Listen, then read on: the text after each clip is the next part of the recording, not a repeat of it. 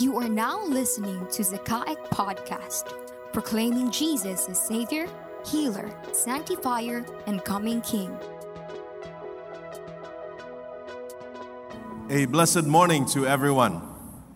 Shall we open our Bibles in the book of Genesis chapter 3, verses 1 to 21. Genesis chapter 3, verses 1 to 21. I will read from the New American Standard Bible 1995 edition. The word of the Lord says, "Now the serpent was more crafty than any beast of the field which the Lord God had made. And he said to the woman, 'Indeed, has God said, you shall not eat from any tree of the garden?' The woman said to the serpent, 'From the fruit of the trees of the garden we may eat, but from the fruit of the tree which is in the middle of the garden, God has said, you shall not eat from it or touch it, or you will die.' The serpent said to the woman, 'You surely will not die, for God knows that in the day you eat from it, your eyes will be opened, and you will be like God, knowing good and evil.' When the woman saw the tree was good for food, and that it was a delight to the eyes, and that the tree was desirable to make one wise, she took from its fruit and ate. And she gave also to her husband with her, and he ate. Then the eyes of both of them were opened, and they knew that they were naked. And they sewed fig leaves together and made themselves loin coverings. They heard the sound of the Lord God walking in the garden in the cool of the day, and the man and his wife hid themselves from the presence of the Lord God among the trees of the garden. Then the Lord God called to the man and said to him, 'Where are you?' He said, 'I heard the sound of you in the garden, and I was afraid because I was naked, so I hid myself.' And he said, 'Who told you that you were naked? Have you eaten from the tree of which I commanded you not to eat?' The man said, 'The woman whom you gave to be with me, she gave me from the tree, and I ate.' Then the Lord God said to the woman, 'What is this you have done?' And the woman said, 'The serpent deceived me, and I ate.' The Lord God said to the serpent, 'Because you have done this, cursed are you more than all cattle, and more than every beast of the field. On your belly you will go, and dust you will eat all the days of your life. And I will put enmity between you and the woman, and between your seed and her seed. He shall bruise you on the head, and you shall bruise him on the heel.' To the woman he said, 'I will greatly multiply your pain in childbirth. In pain you will bring forth children. Yet your desire will be for your husband, and he will rule over you.' Then to Adam he said, 'Because you have listened to the voice of your wife, and have eaten from the tree about which I commanded you, saying, you shall not eat from it, cursed is the ground because of you. In toil you will eat of it all the days of your life. Both thorns and thistles it shall grow for you, and you will eat the plants of the field. By the sweat of your face you will eat bread, till you return to the ground, because from it you were taken, for you are dust, and to dust you shall return.'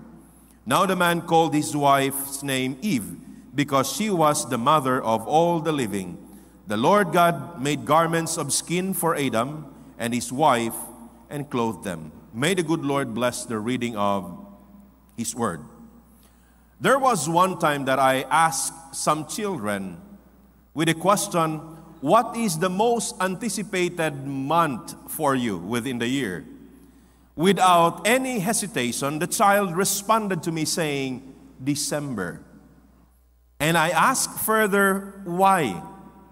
The child gave me 2 reasons. A very intelligent little guy. I asked him why. He said, 2 reasons. Almost half of the months, I don't have class. I don't have to go to school, which is very correct. The second reason is that I receive a lot of gifts during Christmas. And I think not only for children, even for adults. I once asked also someone, a lady, What is your most anticipated month within the year? It's always December. So when January comes, still many people all over the world, especially Filipinos who celebrate Christmas for a very long time, we look forward to December because we want it to happen. It is so precious, it really creates a different atmosphere whenever December comes already. Other than the Christmas carols we hear, the Christmas decors we see, the lights that are lighted, all of these things can create something different with the environment where we live in. We anticipate for Christmas. We look forward to it. Now in those days, from the text that we read, Moses, I believe, also was looking forward to Christmas. Though he did not know that it's going to be called Christmas, but he was looking forward to that event when Jesus would come. He didn't know his name as Jesus yet, but he knew already that God is going to send someone to become a ray of hope for this dark world in that dark moment where they were in. What was happening back then was this. Let me tell you the story. If you look at the background of the book of Genesis, this was written not in one sitting only. The book of Genesis is composed of many, many chapters, and each chapter was written at a certain period. The first 3 chapters of Genesis in particular was written when they were crossing the vast desert from Egypt to Israel. Remember, I told you before, after they crossed the Red Sea, they were there already facing the vast desert. I mentioned to you last month we were there. We traveled from Bethlehem going to the last city of Israel at the south. Before you cross the border toward Egypt, you will end up with that city called Eilat. It's a very progressive city. But you cross the border, you will come to Taba. When we traveled from Bethlehem to Eilat, it took us around 7 hours. And in that travel by bus, all you would see around you were vast deserts made of rocks, dry ground, and sand. You can see the sky kissing the sand. Those are the scenarios you would see. On the other side of it, a portion of your travel, you would see the Dead Sea. Now, we slept one night in Taba after traveling for 7 hours. And then we traveled again from our hotel going to the Sinai Peninsula, to Mount Sinai in particular. It took us 4 hours, seeing again a vast desert. So for around 9 to 11 hours of riding a bus with the desert surrounding us. How much more if you were walking? So if you would imagine the difficulty of the Israelites as they crossed this desert for several weeks, months, and years, this time, most probably they settled in the Sinai Peninsula. After walking for a long time, they settled first in Sinai Peninsula. They stayed there for a long moment. When you are traversing a desert, one of the greatest things that you would worry about is, where shall I get food? Travel in a vast desert wouldn't be a problem if it would only take a day. You can prepare your baon all you want and then eat that baon that you have gradually until you arrive to the other side. But if you travel for months, you would have to think now the question, where shall I get food when my baon runs out? Where shall I get food? The next concern is, where shall I get water? So the Israelites were thinking about this matter when God inspired Moses to write the first chapter of Genesis. What will you find in the first chapter of Genesis? You would see there the creation account. When God, through His words, He created the light. He said, let there be light, and light came to be. When God, through His words, created not only the sky, but even the land and the vegetations and the animals and the waters and everything in the waters, just by the words of God. So Moses penned this down as he was inspired by God. And the purpose for that writing was to encourage the Israelites, to let them be reminded about the reality that even if they were crossing the vast desert, even if their baons from Egypt already ran out, this God who called them from that slavery has the capacity to provide for them in the midst of the desert. He can bring them food, He can create water so that they will be well provided in that journey. If you are one of the Israelites, you would feel comforted with Genesis 1 while facing the desert. And that is why God let Moses write this down to remind them about the kind of God that they worship, that they followed. Now you proceed to chapter 2. Chapter 2 is an elaboration of God creating man. Don't get confused. You look at the first chapter of Genesis, verses 26 to 27, you would see there a mention already of God creating man. God said, let us make man in our image, according to our likeness. And so He created them, man and woman, He created them. That's what you would see in chapter 1, verse 26. However, when you continue reading and you arrive chapter 2 of Genesis, there is a creation account again. Are there two creations? No, there was only one creation account. The mention of the creation of man in chapter 1 was a general statement of it. But you go to chapter 2, it was an elaboration of what God stated already in the first chapter. Okay? So don't get confused about the accounts in the first two chapters of Genesis. However, when you look at this creation account, immediately you would take note of God's design of man. He said, let us make man in our own image, in our likeness. And along that statement, there is a commissioning of the human beings to rule over, and to take dominion of the earth and the rest of the creations that God made. In other words, God placed the responsibility to human beings to be caretakers of what He created. Because those things that God created in the first chapter, the author repeatedly mentioned that it was good, it was good, it was good, it was good. Because they came to be the way God wanted them to be.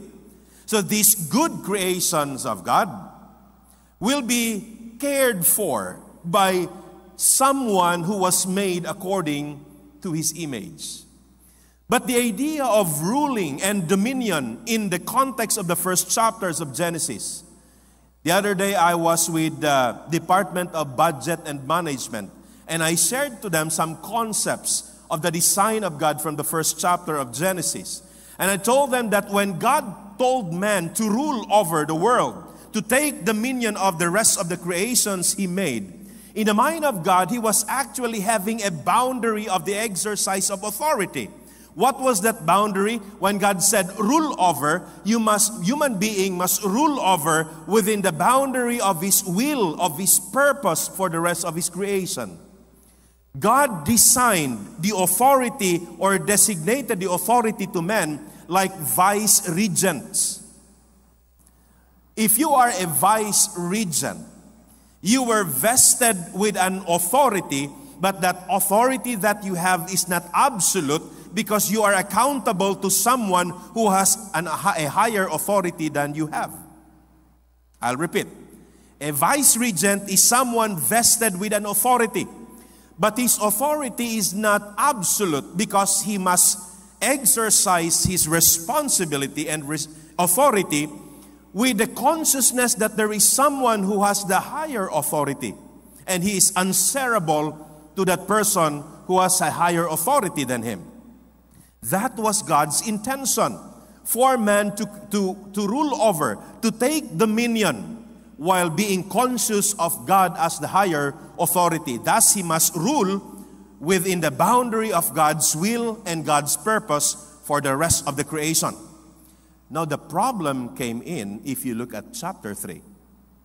What happened in chapter 3 in the text that we read is that in the creation that God made, there was the serpent. And among all of them, the serpent was the most, or the crafty one that was mentioned here in the first verse of chapter 3.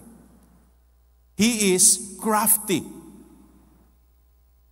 And then when you say crafty, he has the capacity to lure someone, to tempt someone, and lead that someone into its destruction. And that's exactly what the serpent did here. And how he did it is very interesting, because he started conversing with Eve using the very words of God, but twisted it a little. It's seemingly the same, but actually he entirely changed the statement. Listen to what the serpent said to Eve. So listen very carefully in their conversation. If you look at Genesis chapter 2, verses 16 to 17, God commanded Adam with these words. The Lord God commanded the man, saying, listen very carefully to the words of God to Adam. From any tree of the garden, you may eat freely. Okay? Take note of the words of God. From any tree of the garden, you may eat freely. Listen to what the serpent said to the woman in Genesis chapter 3, verse 1b. At the end part of it, you shall not eat from any tree. So God said, you may eat from any tree of the garden freely. But there is an exception. The exception is that do not eat from the tree that is in the middle of the garden, the tree in which the fruit of the tree, would give you the knowledge about good and evil. That's the prohibition that is given in the second chapter. So the first line was, you may eat freely from any tree in the garden. And then the serpent came to Eve and said, well, God said, you may not eat from any of the tree. The work of Satan is very effective even until today. What does he do is that he presents a counterfeit. Something that is seemingly true but is not. He comes to you not like a lion or a monster. He comes to the people of God, even to the unbelievers, like an angel. He presents something that is seemingly so good for you without you knowing that it's going to lead to your destruction. It's a deceit, a counterfeit that is very effective even until today.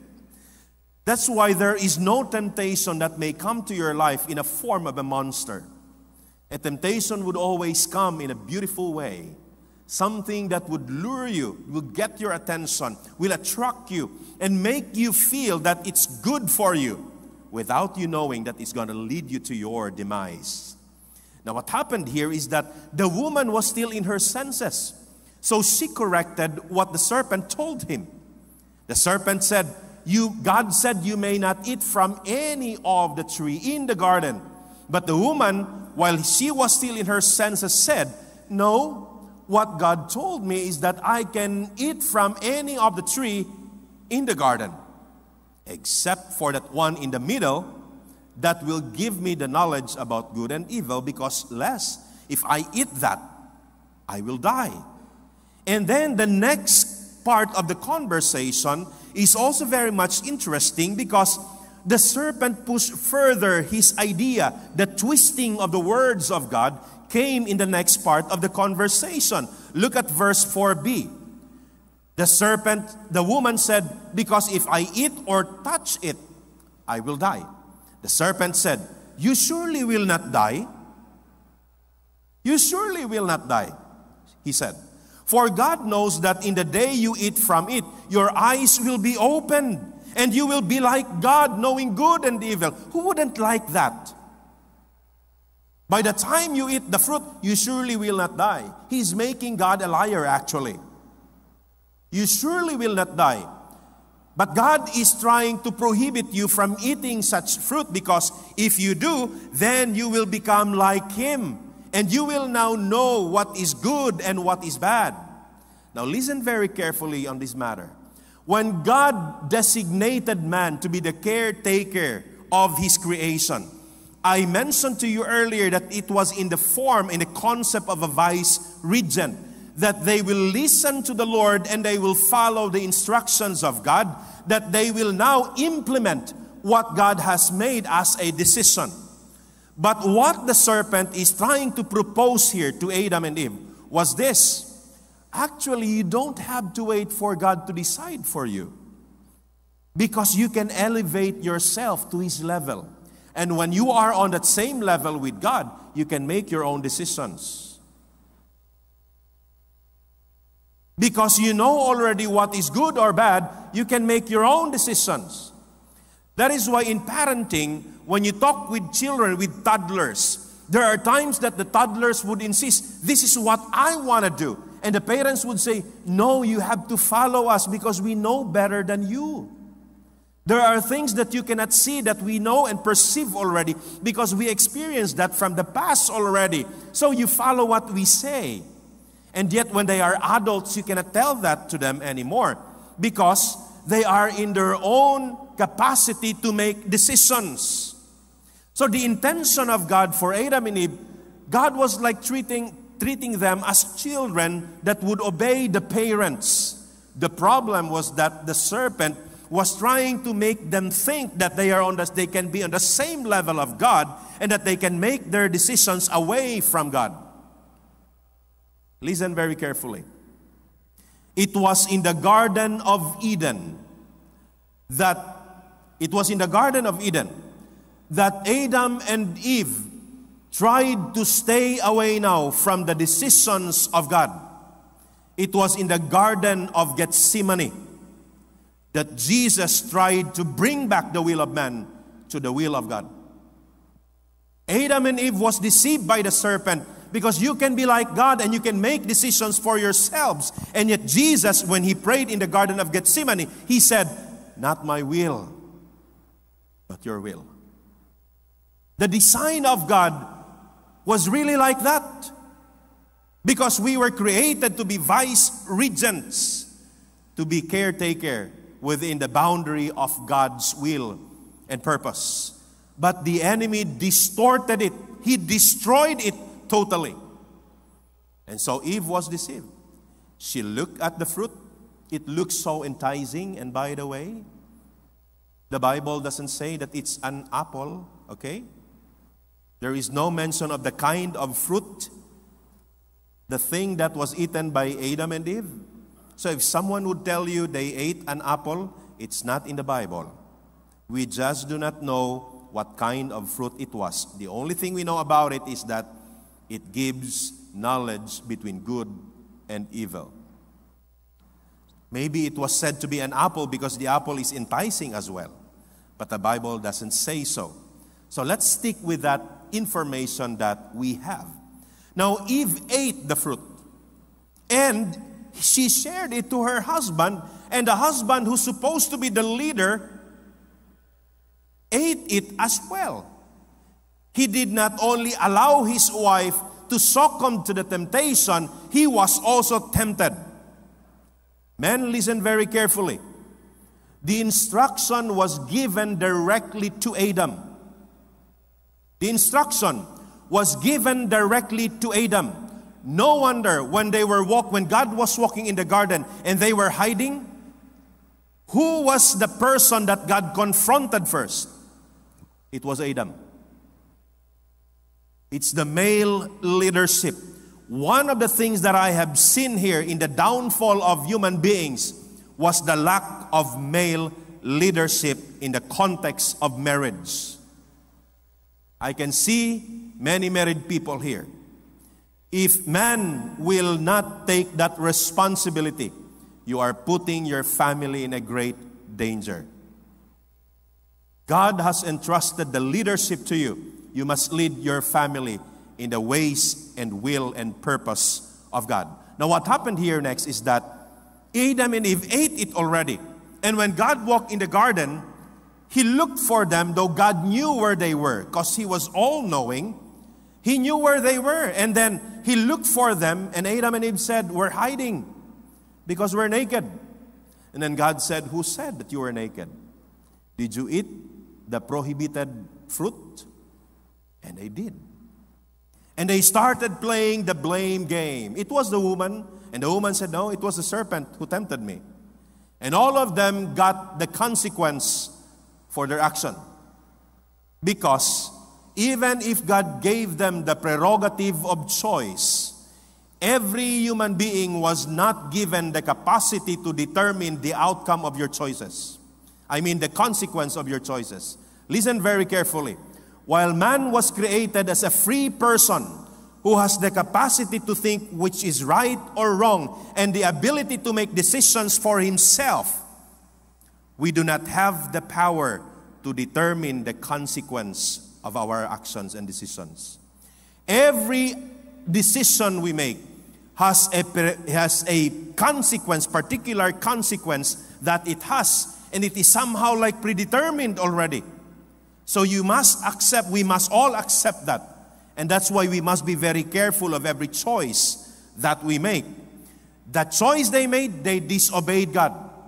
And what happened next is so interesting, that God only cursed the serpent and the ground, never Adam and Eve.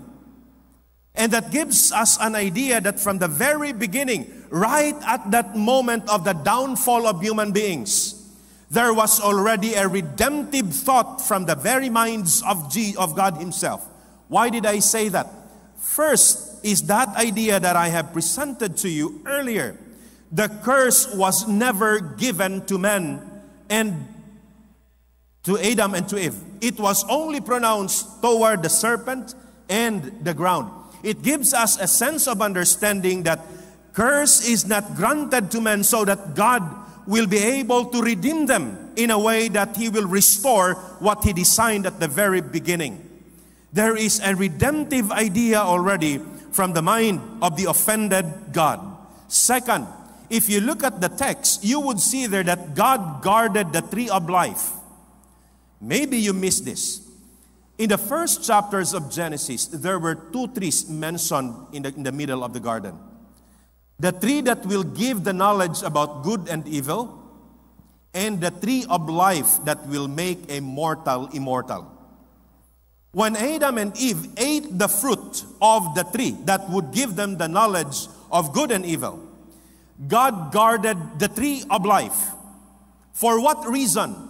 Because once they eat the fruit of that tree as well, the possibility in my own understanding is that they will now become immortal and their condition of fallenness will remain forever.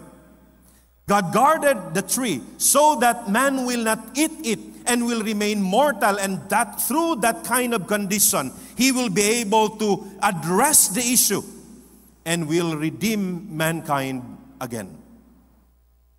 Move forward.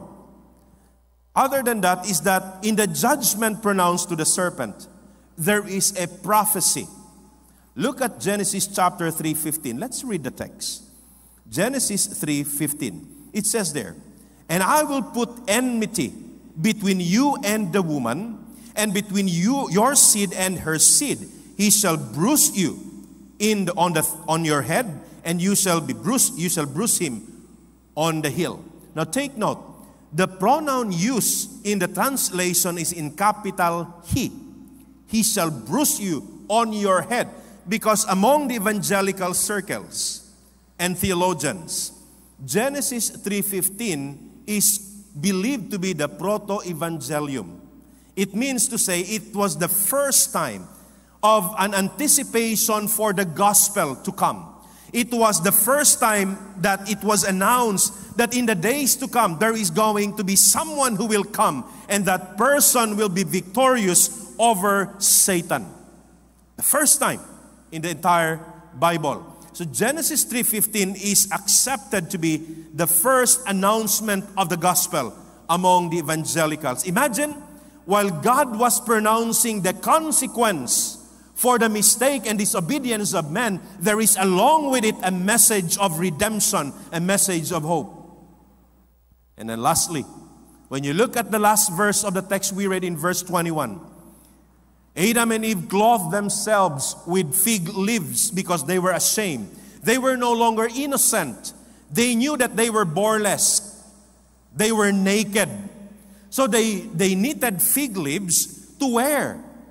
And yet God changed it with an animal skin. The animal skin must be an object that was taken from a living one. It was the very first time that the concept of an animal sacrifice was introduced in the scriptures. The animal was slaughtered, I believe, and the skin was taken so that the ashamed man and the shameful man must be clothed by it. So in all of these details that I have presented to you, it gives us an idea that right at the very downfall account of human beings, God already thought of redeeming His creation. I like how Pastor Emmanuel Yong encapsulated everything with a line that says, in the mindless downfall of Adam and Eve, there was the mindful redemption from God. I'll repeat the line. In the mindless downfall of Adam and Eve, there was the mindful redemption of the ever-living, redeeming God. Imagine that. There is always a redemption in the mind of God. Yes, Christmas, during the time when Moses wrote this, he doesn't know that it's going to be called Christmas. But in that early centuries of belief in God, they already found a ray of hope that in the midst of this dark scenario that he penned down in the first chapters of Genesis, that men disobeyed God. It was dark indeed because seemingly human beings were hopeless. But through Genesis chapter 3 verse 15, Moses found a hope, a ray of hope that's coming in the coming years. In the coming years, we may be seemingly defeated because we were tempted. We disobeyed God. We failed. But in the coming years, there is someone who's going to come. And he is a victor over Satan. And that person is no other than Jesus Himself. Jesus is a great Redeemer. In the eyes of Moses, one day, something that we call now Christmas, the darling of heaven would come and will live, not only live, but die, so that the disobedience that happened in the Garden of Eden will finally be paid forever. Hallelujah. This reminds me of a story. One day, in an English state, there was a gathering of couples, a fellowship among couples. They all gathered in the backyard of one of their friends, and they were happily celebrating the day. The celebration was interrupted by a cry of a little boy who was drowning in the middle of a huge pool. Everyone was disturbed. Everyone was shouting for help.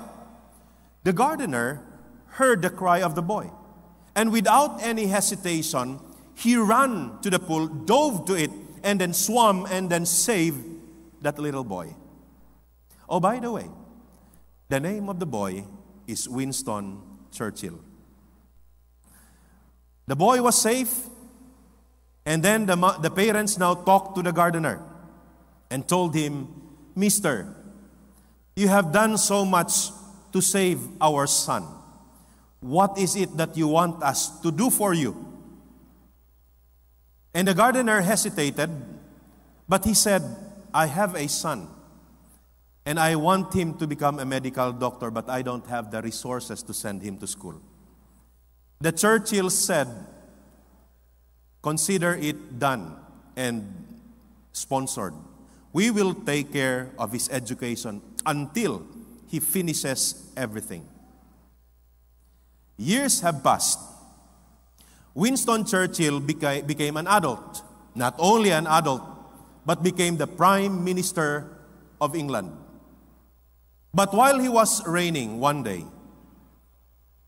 he experienced a severe pneumonia that almost took his life. They tried to look for the best doctor in the entire country. They found the best, Dr. Alexander Fleming, who discovered penicillin. Dr. Alexander Fleming took care of Winston Churchill. He recovered from the severe pneumonia. And Winston Churchill said, "It is very rare that a man will owe someone twice in that the same person, because Dr. Alexander Fleming was the son of the gardener who saved Churchill in the pool." He said, "It's very rare that a man would owe someone, but that a man would owe twice the same person in saving his life." But you know what? How many times did Jesus save us? We sin over and over. But the blood He offered in the cross saves us all the time. Both our sins in the past and the sins that we may commit in the future. Jesus paid it all already. So if you count every sin we have committed, that's the number of salvation He has given to you and to me. Amazing God. If Churchill was so grateful to the Flemings, we must be all grateful to Jesus, who saved us not only from death physical on earth, but He saved us from the eternal damnation. And we are all now called His own children because Jesus offered that salvation. And that is the kind of God that you and I worship today. That even from the very beginning, when the downfall account was written, there was a mindless downfall of men. God already thought mindfully of redeeming mankind, the ones whom He entrusted the rest of His creation. I am praying that with this we will all be grateful with what God has done for you and for me. Because with Him, with Jesus, you are forever secured in the hand of Jesus Christ, the Savior of mankind. You are saved. We are all saved, all because of Him. We must be grateful for what He's done. Today, we will be celebrating the Lord's Supper. Jesus offered His body. It was torn. Bruises were there. The pain was experienced. His blood flowed out of it just to save you and me. The distortion, the destruction that Satan started in the Garden of Eden, Jesus redeemed it when He was there hanging on the cross at Calvary. And it is our prayer that we will have a better appreciation of what Christ has done for all of us. You just heard the message from Zamboanga City Alliance Evangelical Church. We hope that it will help you in your journey with the Lord Jesus Christ. For more updates, you can follow us in our social media platforms in Facebook, YouTube, and Instagram at Zakaic Ministries. See you there!